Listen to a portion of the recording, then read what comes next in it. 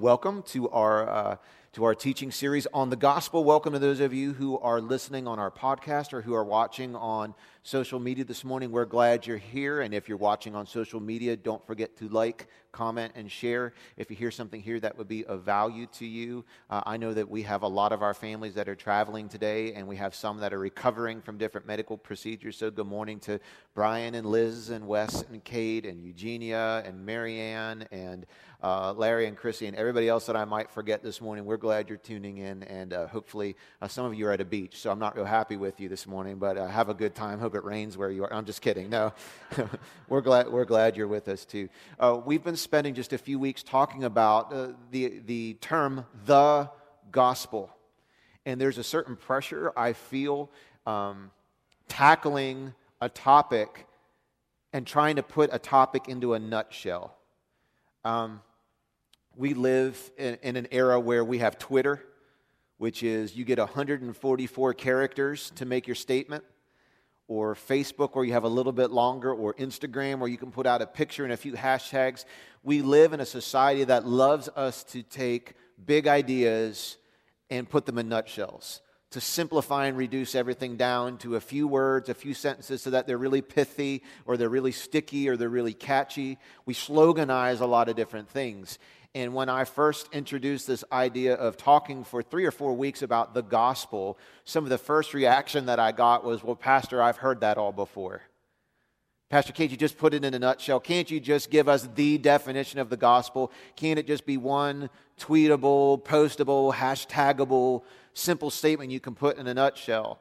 And the more that I study the gospel, and I confessed to you last week that the one concept I want to spend the rest of my life really trying to be an expert on understanding, and I mean that in all humility, is the gospel.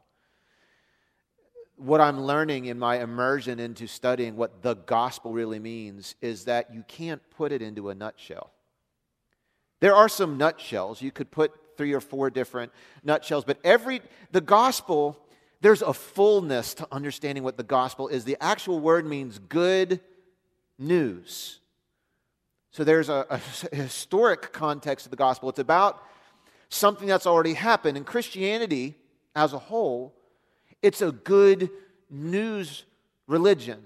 It is about something that's already happened. It's not primarily a good advice religion. In other words, Christianity says the way to be saved is by understanding what has been done. Every other world religion says the way to be saved is here are the things you have to do.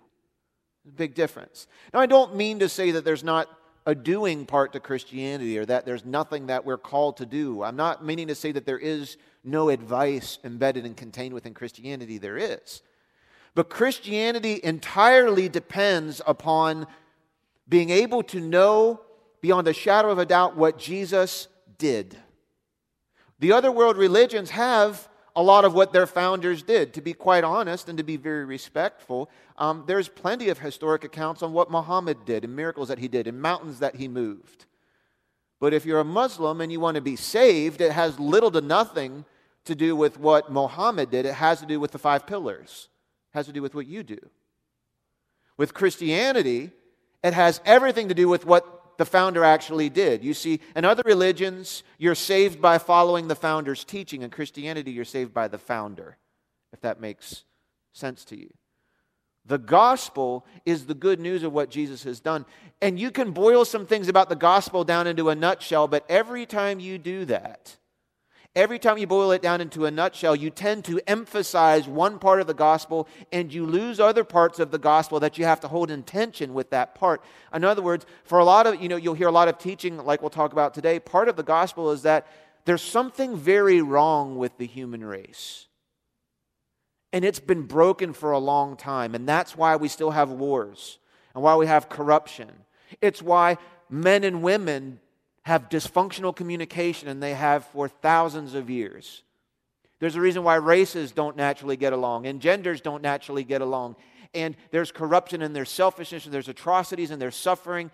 There's something very wrong with the human race that didn't just spring overnight. It's been that way for all of recorded history. And that's the problem of sin.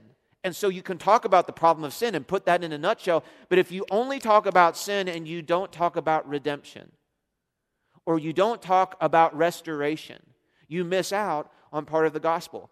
There's another part of the gospel that says when you're saved, your life is made new and you have an eternal reward. But if you only talk about the eternal reward, you miss out on that. There's a status change you get right now.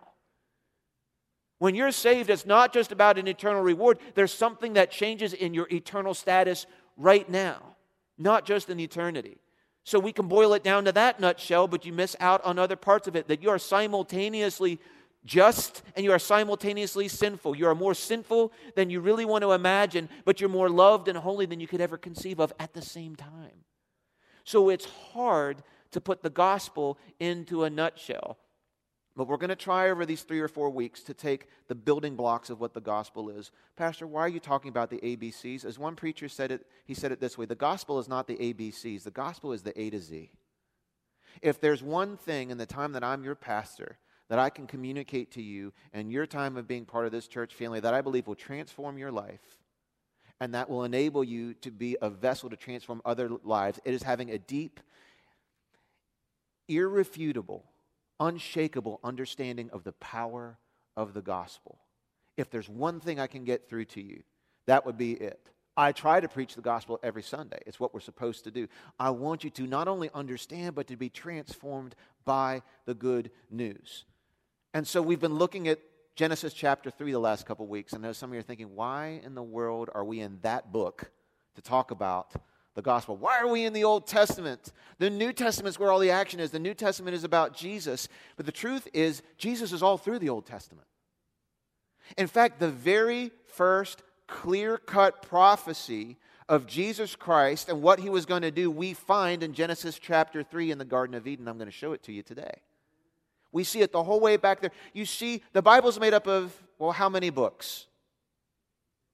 66 books, right? 66 books, letters, all kinds of different genre. There is law, there's history, there is poetry, there are songs, there are stories, there's narrative, there are letters and epistles. There's all kinds of different literary genres in the Bible. And if you look at the Bible as 66 disconnected books, each with their own theme, each with their own purpose, having nothing to do with the other, then I could understand your point. But the Bible is not meant to be read as 66 disconnected books with 66 different stories. It's one book with one story.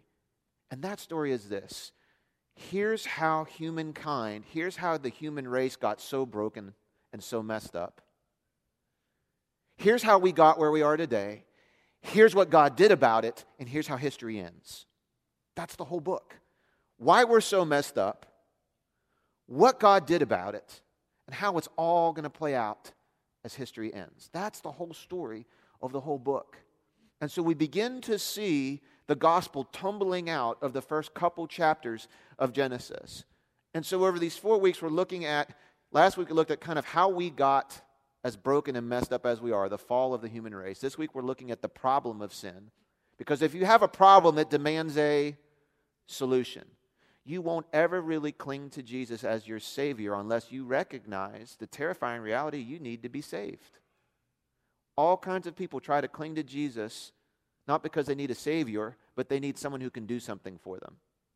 You have to first come to the conclusion you need saving and that you can't do it yourself. And if you don't get there, you'll never cling to Jesus as a Savior. You'll use him as one of other options if he could deliver to you the life you wish you had that you don't. So we're going to look at that this week. Then we talk about salvation through Jesus, and then we talk about the transformed life, all the different pieces of the gospel. Let me read to you from Genesis chapter 3 and 4. And this particular chapter answers some questions that neither science nor education nor social constructs have been able to answer. This chapter answers, why have men and women always had trouble communicating? It's answered in this chapter. And the short answer is they haven't always had trouble communicating. It had a beginning to it. And it is a consequence of something that happened in Genesis chapter 3. We'll be able to see in this chapter, why have so many people experience life to be very difficult and unfulfilling when it comes to their work. It's in this chapter. Why have generation after generation after generation of races and populations and people not been able to truly bridge their differences and actually get along and live in relational harmony? It's in this chapter. It explains why we're dealing with some of the mess that you can go to your news feed right now and read in headlines. It explains why we're there. Genesis chapter 3. We read 1 through 9 last week. We're going to pick up on 9 through 15 this week. Let me read to you. Genesis chapter 3, verses actually 8 through 15. When the cool evening breezes were blowing, the man and his wife heard the Lord God walking about in the garden. So they hid from the Lord among the trees. Let me just pause for one moment, make sure we're all on the same page. Do you know what major historical event happened in the few sentences right prior to them hiding? What happened? They ate of the fruit of the tree. Who ate of it? Both. Okay, that's good. Okay, it's Mother's Day, right? They were both equal participants in this. Okay? They were both equal blame shifters in this. They were both equal half-truth tellers, and now we see they were both equal in hiding from God. You see, that's what sin does to us. It makes us run away from a God who wants relationship with us. He came looking to hang out with them, and they ran from him. That's what sin's done to you and to me. It makes us run away from a God who just wants to be intimately involved in our life. Verse 9, so they hid from the Lord among the trees. Then the Lord called to the man, where are you? And I want to take off on this later, but I want to put a little placeholder in your mind. There's a lot of different ways God could have reacted to their sin right then and there. And yet he chooses to come to them not in a thunderous voice, not to annihilate them. He chooses not to just go back to heaven and be distant from us forever. He chooses to seek them and to draw them out by asking them questions to which he already knows the answer. Isn't that interesting? Verse 10.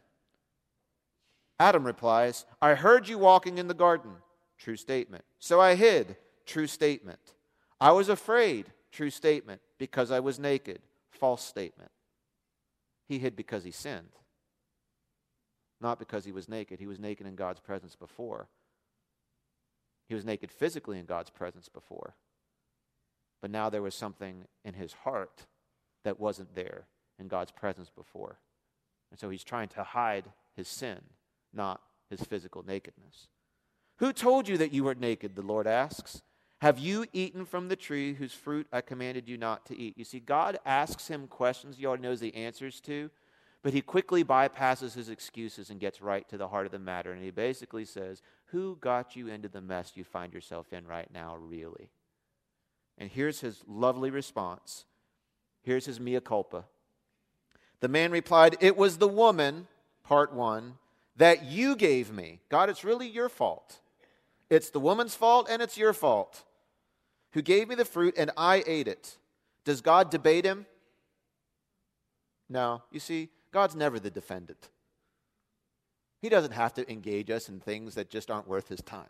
So he moves on. The Lord asks the woman, what have you done? And here's her eloquent response, her mea culpa.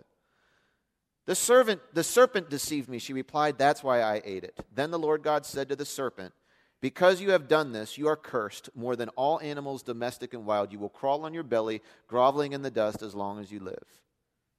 And I will cause hostility between you and the woman, and between your offspring and her offspring. He will strike your head, and you will strike his heel. Now, I want you to know that there are verses that come after this that simply because I knew we wouldn't be able to cover it all on Mother's Day, I know there's a lot of plans after service this morning, and the last thing you want to do on Mother's Day is listen to a long-winded message about how sinful we are. I get it. But for fairness, I don't want you to think I'm skipping over that next part. He also pronounces judgment on humankind. I'll refer to it a little later on, but the man and the woman, Adam and Eve, they did not get off scot-free here. Okay, it actually cost them a lot. The biggest thing, you remember what he says to Eve? He's like, you're going to now have to deal with pain and childbirth. He says to the husband, you're going to deal with the rest of your life. The ground is going to fight you all the way. Work up to this point, if you would call it work, wasn't labor, it wasn't toil, it wasn't frustrating in the garden. Now he says, for the rest of your life, you will work the ground and the ground will work you. And it will be frustrating. You'll spend a lot of your life doing things that are unfulfilling to you and will drain you. He says to both of them, there's going to be now, your relationship with one another is changing. You now have dysfunctional communication being entered into the possibility of what the relationship between man and woman, husband and wife would look like.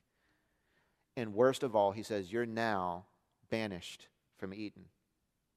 So A lot went on here. And like we said last week, wouldn't it have been nice if maybe God went to them beforehand and said, let me tell you why you shouldn't eat from the tree.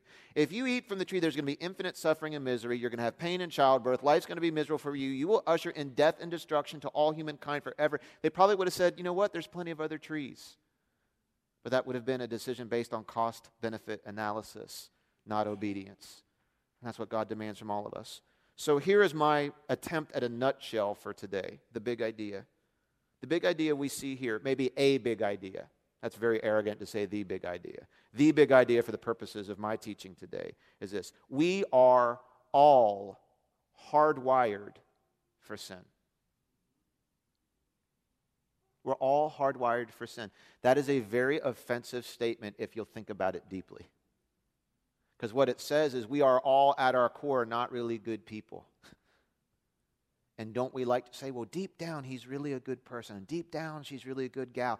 Deep down, the Bible teaches that deep down, we're really not. That deep down, there are always these desires. We cannot just turn a switch and turn them off that are drawing us to do things that put us in God's place. That are drawing us to live life as we feel best. That are drawing us towards throwing other people under the bus to protect ourselves. That are drawing us towards doing the things that God makes it, that displease God. Paul said it this way. Paul said in Romans chapter 7, I recognize inside of me the desire to do good, but I lack the power to carry it out.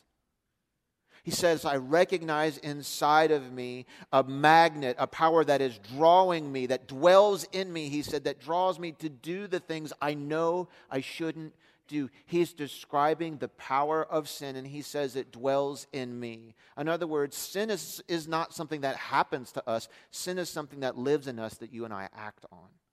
We are all hardwired for sin. Adam was hardwired for sin. Eve was hardwired for sin. That doesn't mean in the garden it was possible for them not to sin. After the garden, as St. Augustine says, it's now nearly impossible for us not to sin, but in heaven, it will be impossible for us to sin. In the garden, it was possible for Adam and Eve not to sin. Where you and I live today, it's basically impossible for us not to sin. But in heaven, it will be impossible to sin. This is the way that God is trying to redeem who we are, but we're all hardwired for sin.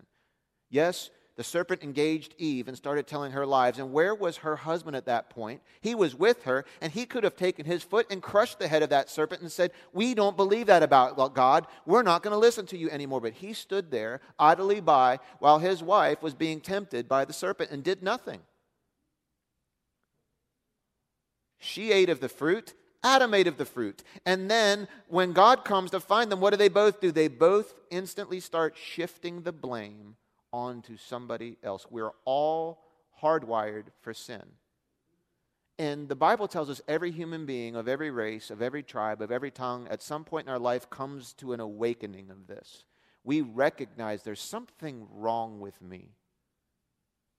I keep finding myself drawn to doing the things that even my conscience tells me aren't right. And all of us have to deal with that feeling somehow. And there are many different ways. But what I want to show you this morning is that only God supplies the resource to ultimately pardon and cover our sins. Because here's what every human being is trying to do. We're trying to cover that part of our life that we know is wrong. Adam and Eve started doing it right away. The first thing they did was finding some way to cover their nakedness. Because of sin, we've all become hiders, but the beauty is God still seeks. So let's look at this in a little more detail this morning. We start to see the consequences tumbling out. Last week I offered you a definition of sin. There are several different definitions, but last week we saw sin is putting ourselves in God's place. That's what Adam and Eve did.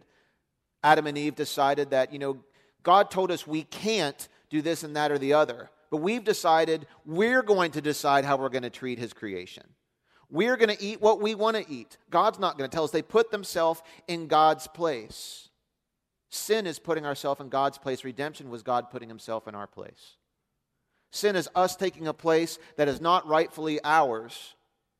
And God had to reverse the curse of that tree by sending his son who said, I will put myself on another tree where man deserves, and I will go there. Another definition of sin we see this week is that sin is also a willingness to throw anybody else under the bus to justify yourself.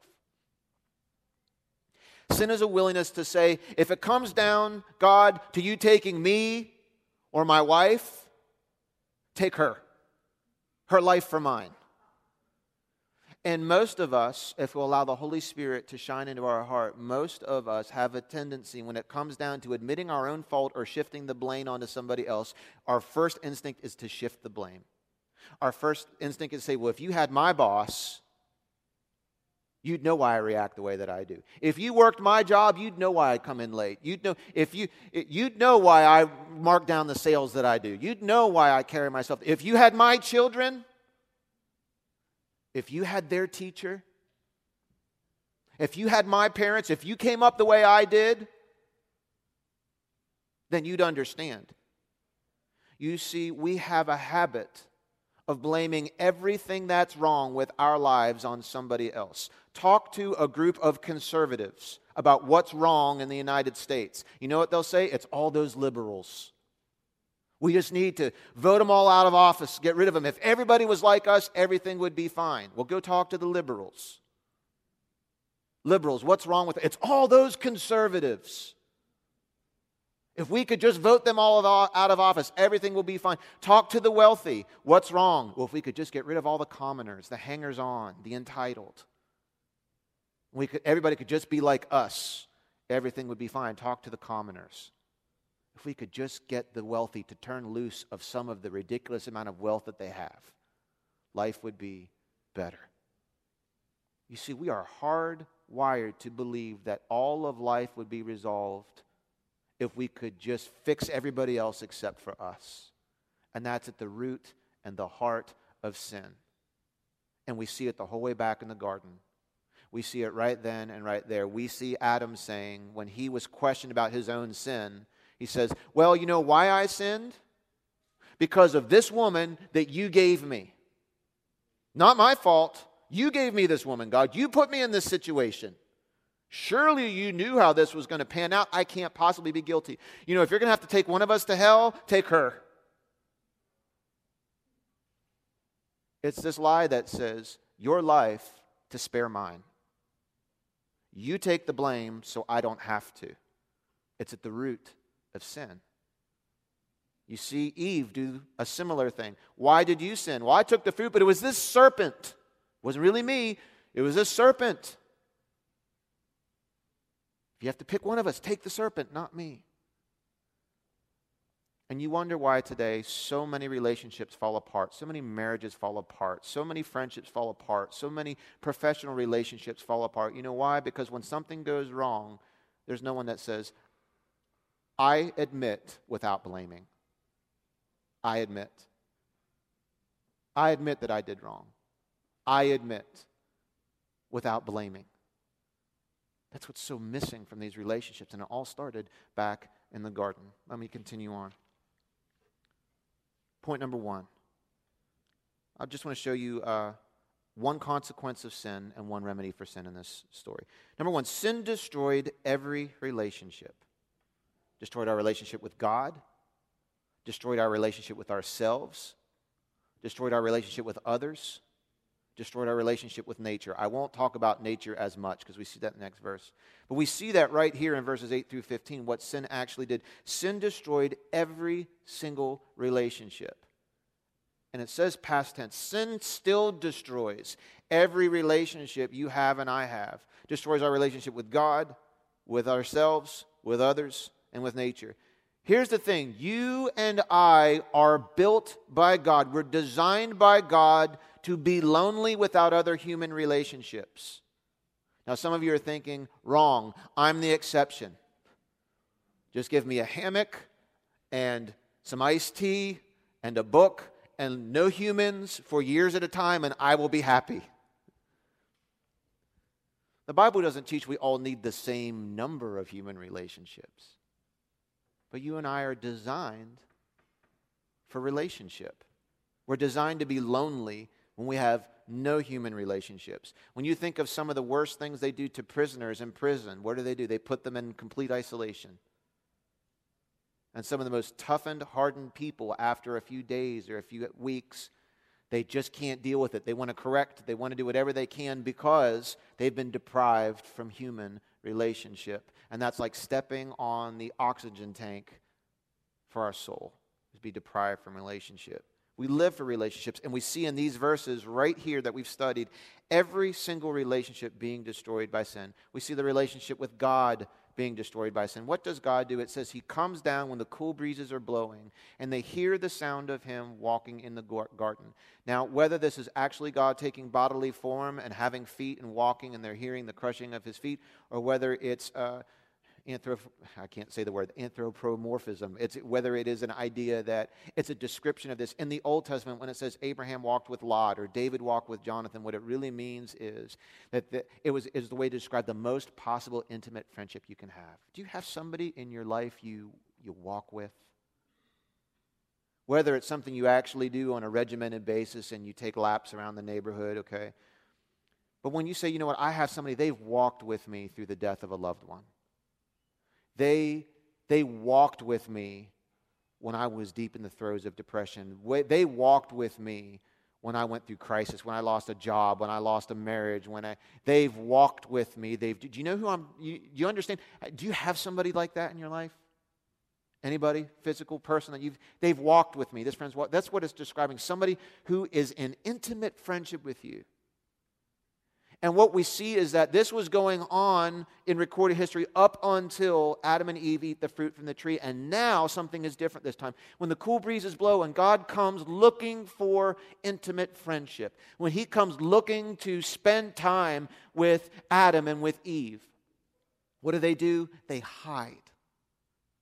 And the way sin destroys our relationship with God is it causes you and me to run away from a God who simply wants relationship with us. Makes us hide from him. Makes us cordon off parts of our life from him. It makes us hide from somebody who wants relationship with him. I've seen this with my 6-year-old. I'm now starting to see it with my 15-month-old. He's now starting to recognize when he's done something wrong. Not all the time, but a few times. And we have this little, 2 cheap end tables from IKEA that we push together to make a coffee table in our living room.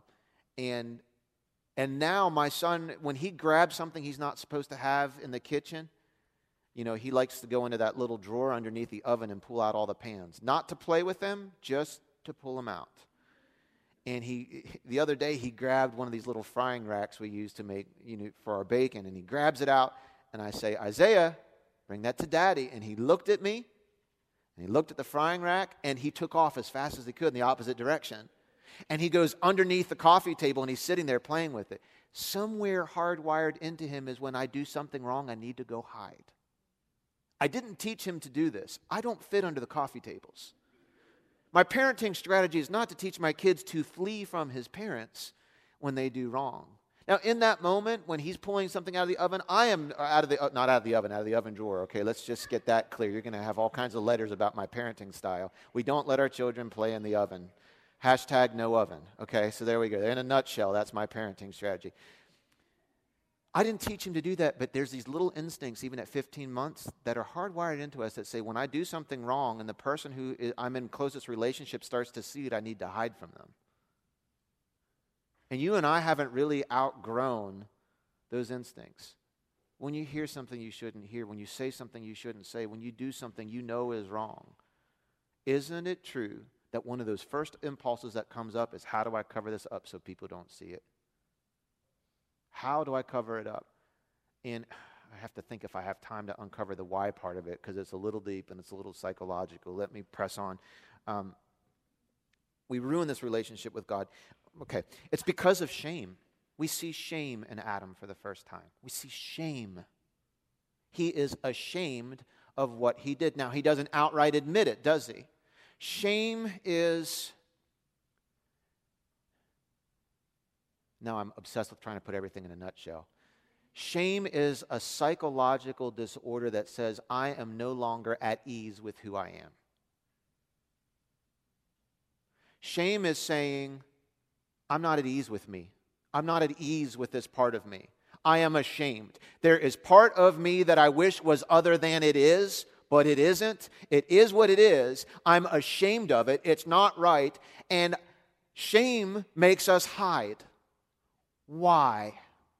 Here's the part I can't put in a nutshell. I'll try. It will be insufficient. You'll just have to take it as it is.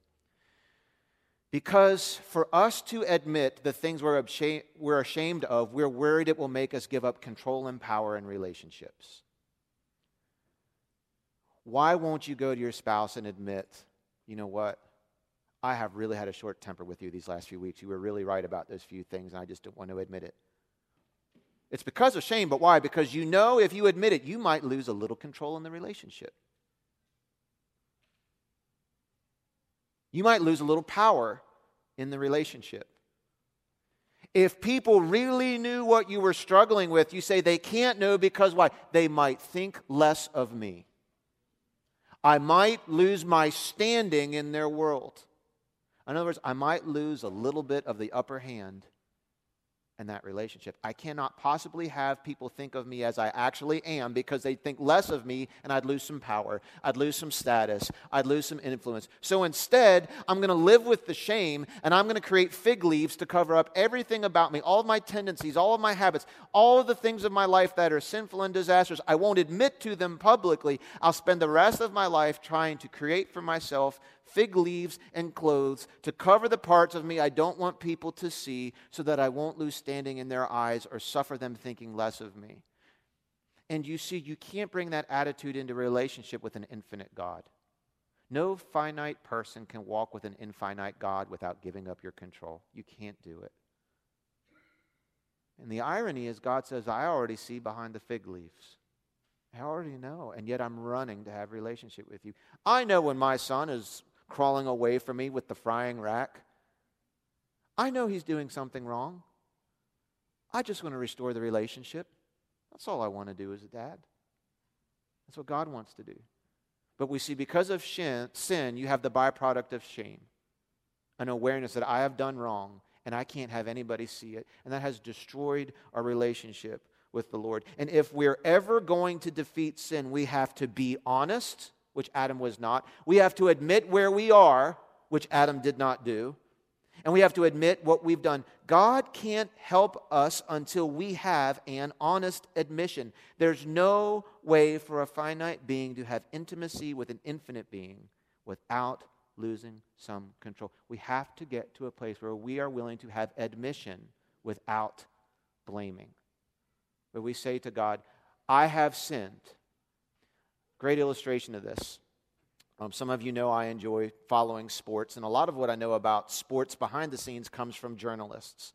There's a particular sports journalist whose name is Peter King, and he was the chief NFL writer for Sports Illustrated magazine. He's been that for years. And recently this week it came out that he was one of the two primary reporters who reported on both the Ray Rice incident, which we're familiar with here in Baltimore, and also a little incident called Deflategate, okay, where Tom Brady and the New England Patriots were accused of underinflating footballs to give them an inappropriate advantage. Now, I realize in the house we have both Patriots and Ravens fans, okay? So I'm not making a political statement here. But it came out this week, it might have been out before, that Peter King, who was one of the two people who reported it initially, Peter King for Sports Illustrated, another reporter named Chris Mortensen for ESPN, broke this story about Deflategate. And after years of investigation, it proved that some of the facts they reported were actually false. Chris Mortensen, the first guy to crack the story from ESPN, has remained silent. Peter King, who is, by all accounts, has done this for decades, has been perhaps the most reputable objective journalist, perhaps, on the NFL, released a statement this week regarding his getting that fact wrong. And I want you to listen to this. I'm just going to read in his words. I got a significant fact in the Ray Rice story wrong when he visited the league office and had his hearing. And then I got a significant fact wrong when I confirmed Chris Mortensen's story about the footballs being more than 2 pounds under pressure. And in both cases, I admitted it. In one case, the Patriots case, I offered my resignation to Chris Stone at Sports Illustrated, and they said no. But I would have resigned because that is something that you cannot get wrong. I got it wrong, and I deserve all the criticism that comes my way. I don't shy away from it. And when I think of my career at Sports Illustrated, those are two things I'm ashamed of, totally ashamed, because that can't happen. You can't get facts like that wrong. You know what I hear? I hear admission without blaming. And that's what it requires to defeat this power of sin in our life. We have to be willing to admit to God, I've sinned because I chose to, and it is wrong, and I make no excuses, and I want to be free from years and years and years, or months and months and weeks of suffocating shame and all of the effort it's taking to put up fig leaves over that part of my life. Well, if God really knew what I was into, how could He love me? And that's the beauty of the gospel. He knows, He saw, and He's still seeking you. Because He loves you and He doesn't want you to live with sin. He doesn't want you to live with shame. He wants to show you His remedy, His pardon, His way to ultimately cover your sin. And it's not through fig leaves, it's through the precious blood of His Son, Jesus Christ. I have to hurry. We've destroyed our relationship with God. We've destroyed our relationship with ourselves. And I already pretty much folded that into the last point. How have we destroyed our relationship with ourselves? Because of shame. Because of shame.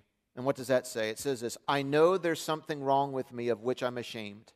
So I need to cover myself to keep people from seeing who I am because they'll reject me. You see, because of sin, we have a lack of ease with who we are. We don't want to admit what's wrong with us.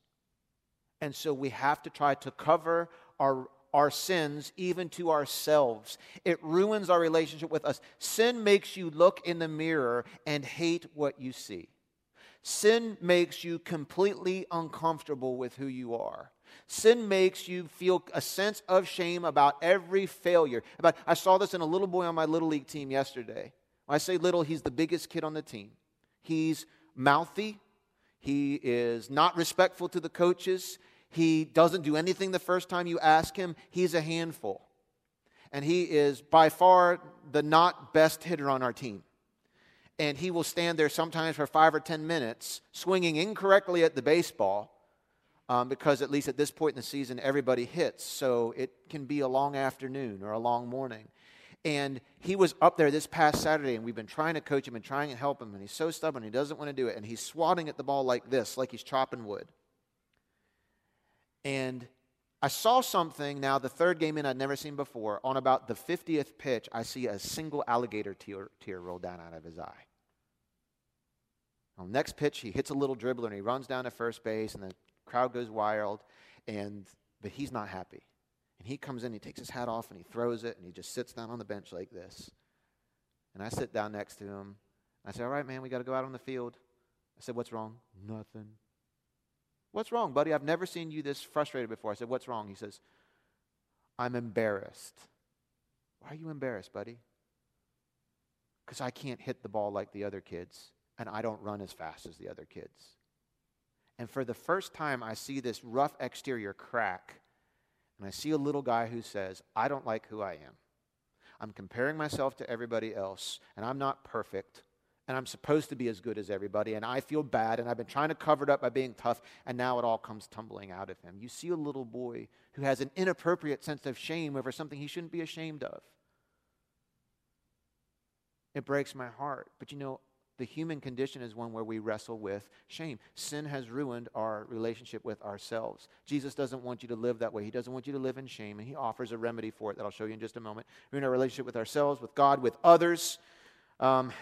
Adam says, I sinned because of, number one, this woman, and number two, the woman that you gave me. It's your fault, God. Eve says, I sinned because of the serpent. They are both blaming. Neither of them is accepting responsibility. Spiritual maturity is this: I take responsibility. If I could preach a series on just taking responsibility for yourself, I would. If there's one message I can get through to my boys before they grow up, it's at some point you and I need to start taking responsibility for ourselves and stop shifting the blame onto everybody else. In the garden, there's a very simple question. Who's responsible for the mess you're in? And both of them blame somebody else. And I ask you this morning, if you're in a mess, who's really responsible? Who is really responsible for the mess that you're in? We see in the garden, they wouldn't do it, and it ruined our relationship with each other because now for the rest of our life, you and I pretty much have relationships in one sense because we always need somebody else to blame. That's not the whole reason, right? But some of you, if you didn't have a lousy boss, would have to take more responsibility on yourself. You'd have nobody to blame but you. You kind of need that lousy boss to keep yourself from taking any responsibility. But what we see here is spiritual maturity says, I take responsibility for my mess. I take responsibility because until you get there, God can't help you. Go to AA or anything else. Until you admit you have a problem and then take the next step and say, I need help, there is no help. God can't help you until you first say, I have a problem. Most of you want to skip that and go to, God, here's all the things I need, and I'll even try you if you can give it to me. I want peace, I want prosperity, I want joy, and I'll pray the prayer and go to church for a while if you'll give it to me. It starts by saying, I've done wrong, I need help, I'm broken, and I hope there's a Savior because I need to be saved. That's what Paul said at the end of Romans 7. Who will save me from this mess that I'm in? Thank God through Jesus Christ. You see, all the Old Testament screams we're broken, and boy, we need a Savior. Exodus shows us, Deuteronomy shows us, Judges show us, Ezra and Nehemiah shows us, the minor prophets show us, humankind is broken, and we need to be saved. It also destroyed our relationship with nature. I'll leave that for another day. Number 2, let's get to the good stuff. See, if I only put the nutshell on the problem of sin, we all go home feeling like, yeah, I really am lousy to the core, and no matter how hard I try, I still want to do lousy things. Let's go have ham and celebrate. I can't leave you there. I got to show you what else Genesis 3 shows us. Here's this. God's mercy lived out through Jesus can restore every destroyed relationship. You see, I just spent 35, 40 minutes telling you how sin destroys every relationship. Can I just show you the little seed that God plants here in the garden about how God is going to restore all of the damaged relationships? I want to show you how he does it really quickly. I alluded to this earlier. You know, when God comes looking for Adam, Adam had sinned, and what did God tell Adam and Eve would happen if they ate from the fruit of the tree? What did he say? You'll die. So what does God have a right to do when he comes to the garden? To die them, right? Yeah, to annihilate them. He could have just come and smote. He could have just come and smote them, annihilated them, wiped them out. I didn't do the verb declension of smiting earlier. It's not a word I use regularly, but I'll bring it back in vocabulary. That'll be some good hashtags later today. But yeah, what is it? Is it the Jim Carrey line, smite me, O mighty smiter, or something? Yeah, those are things I've never said to God. He could have come and annihilated them with a thunderous voice, right? He didn't do it. Could have. He could have just said, you know what? They've sinned. That's it. No more cool walks. I'm going to go to heaven and I'm going to hide myself from humankind forever and take my hands away from it. And where will we be then? Instead, he returns. He seeks. He walks. He asks questions to draw them out. You already see where God had an opportunity to exact justice. He asks questions rather than smiting them. Here's what I want you to remember. When we do wrong, God wants to talk to us. He wants to talk to us. Does that mean there's not consequence and discipline? That's not what it means. When we do wrong, our Heavenly Father is more concerned about you understanding through your own mouth what you did wrong, because that will produce change. If he came to the garden and he started, fee, fi, fo, fum, I'm going to go, would that have brought them out of hiding? It would have flushed. He flushes them out by asking them questions. He draws them in by saying, let's talk about, I need you to confess. I need you to understand what you did wrong or there will be no change. This is a great parenting thing. Doesn't mean we can't it's not appropriate for us to let our children understand anger. But if they only ever see anger, you're teaching them to be deceptive. Because they'll fear your reaction, but they won't make change. What they'll just say is, I don't want Dad to get mad, so I'm still going to do wrong. I just have to be better at hiding it. Rather than making that effort to flush them out and ask questions. What did you do wrong? Do you understand why it's wrong? Do you understand why you're being punished? Then you start to see the possibility of having longer transformation and change. And God models that for us. He draws them out in an act of mercy. He could have killed them. They deserved it. But he draws them out. So you see, that's a message for you and me.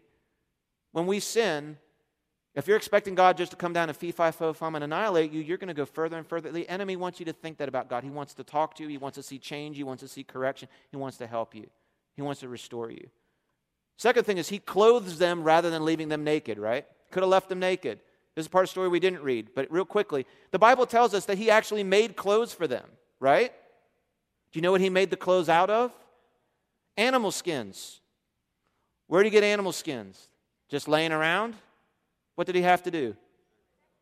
He had to sacrifice an animal to take the clothes from the animal to cover their nakedness. Are you starting to see the gospel here? Adam and Eve sinned, and as a result felt like they needed to be covered, and God sets into precedent that when we sin, something has to die in order to cover our sinfulness. What did Jesus do when he came? He became the Lamb of God. He allowed himself to be killed, and he allowed that blood to be applied and cover us once and for all, forever, for our sinfulness. Glory be to God. Praise his holy name. You see that happening here in the garden. He could have left them naked. He could have just said, you deal with your shame. But God said, I recognize that's too much, so let me kill something and cover you. Let something innocent die to cover. That animal didn't deserve to die to cover Adam and Eve. But you see, God is starting to reverse to combat the effects of sin. He takes action to redeem them. Here's what he says. Here's what he says. Worship team, you can come on back. Here's what he says. The very last part we read. He says to the serpent, he says, you're going to have trouble now between Adam and Eve. You and human beings, serpent, there's going to be animosity between you. And then God prophesies. He speaks about the future. He says, here's the picture he creates for the serpent. He says, imagine a father and mother and their children playing on the beach, and a snake, poisonous snake, slithers up in the middle of the family. He says that dad is going to reach out and he is going to crush the head of the snake. But in so doing, the snake is going to bite the heel of the person who crushes it and cause them a fatal wound. So the serpent and the power of the serpent will be destroyed, but in order to do that, this innocent male who's crushing the head of the snake will get a wound from the serpent that will cause him to die. Here's what God is saying. He's saying to the serpent, you started something really dastardly here. But I want you to know that I have a plan to redeem the mess you've made. Somebody, some offspring of Adam and Eve, is going to come along. And that person is going to crush everything you've done here, even though as they crush you, you'll bite their heel and it will cost them their life. Do you know who he's talking about here? Jesus Christ, the Son of God, the one who would come from Adam's bloodline, as we see in the genealogies in the New Testament, the one who would come as an offspring of man. And he would come, and he would live a sinless life, and he would stand strong over every temptation. And he would ultimately, in the garden, crush the head of the enemy, of the serpent, and say, I am going to now put myself in man's place and go and die on the cross. You see how he reverses sin? Our way of doing it is your life to protect mine. Jesus says, my life to protect yours. We say, your innocent life to protect my guilty one, and Jesus says, my innocent life to protect your guilty one. And the gospel says he lived the life we should have lived. He died the death we should have died as our substitute in our place so that God could accept us not for our own sake and for our own record, but for Jesus' sake and for his record. Okay, there it is. There's one of the nutshells of the gospel. And you see all the way back in Genesis 3, we see God not sitting on his hands saying, oh, woe is me, what am I going to do? He says, I love man so much that I will send my innocent son into this mess, even if it costs him his life, so I can buy back this human race that seems to want to do what they want to do. That's how much he loves you. Friend, who's responsible for the mess that you're in today? Is there sin in your life you have not admitted to? Let today be the day. Let this be the moment where you confess it to the Lord. And you begin to taste again, or for the first time, of the intimacy of walking together with your Father. The gospel tells us, yes, we are more sinful than we ever really want to think about. But it also says you are more loved. You can be more just. You can be holier. You can be in tighter relationship with Jesus than you ever dared dream simultaneously. We are both justified and sinful. justified, what does that mean? I'll give you you want the theological definition? An alien righteousness is imputed unto you. Now that sounds kind of spooky.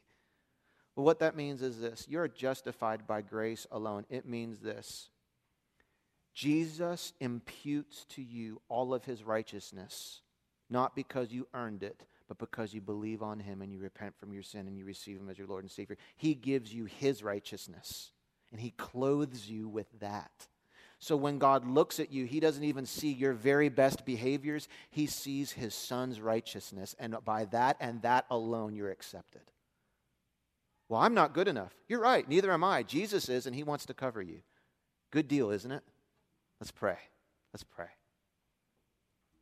If you're ready to make a decision to accept Jesus as your Lord and Savior, I want to give you some very brief instruction on how to do that. It's as simple as A, B, C.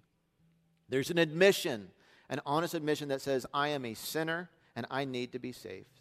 That's letter A. B, we have to believe the truth about Jesus. That he's God's son, that he lived the life we should have lived. He died the death we deserve to die as our substitute in our place. He's risen from the dead. He's alive today. And that because of him, God accepts us not for our own sake or for what we've done, but because of Jesus' sake and what he's done. And then C, you have to choose him to be your Lord and Savior. You see, that's where Adam and Eve derailed the whole train. They decided they knew better than God about what the choices they should make. And you and I can't cling to a Savior but not let him be our Lord as well. That means you and I have to come to a place where we trust him enough to be our Lord. We live life his way, not our way.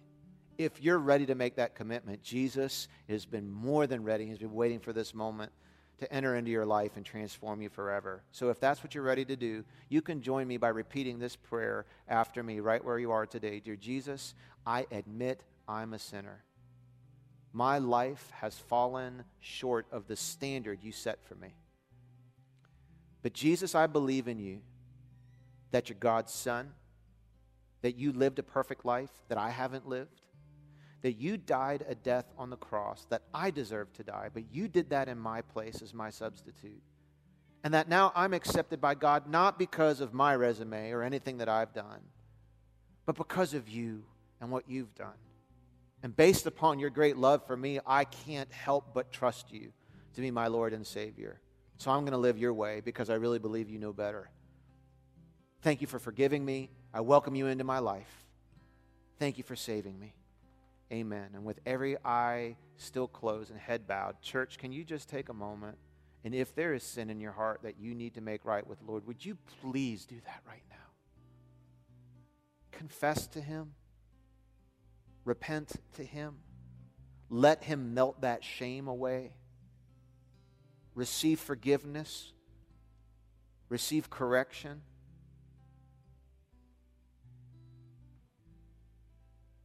That we would be people that are hungry for holiness, not in an arrogant sake, but that we would be hungry to be clean.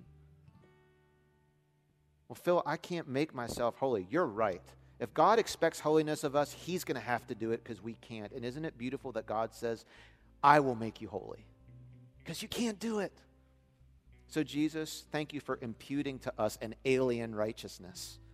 Righteousness that belongs to you, not to us. Help us to wear that appropriately.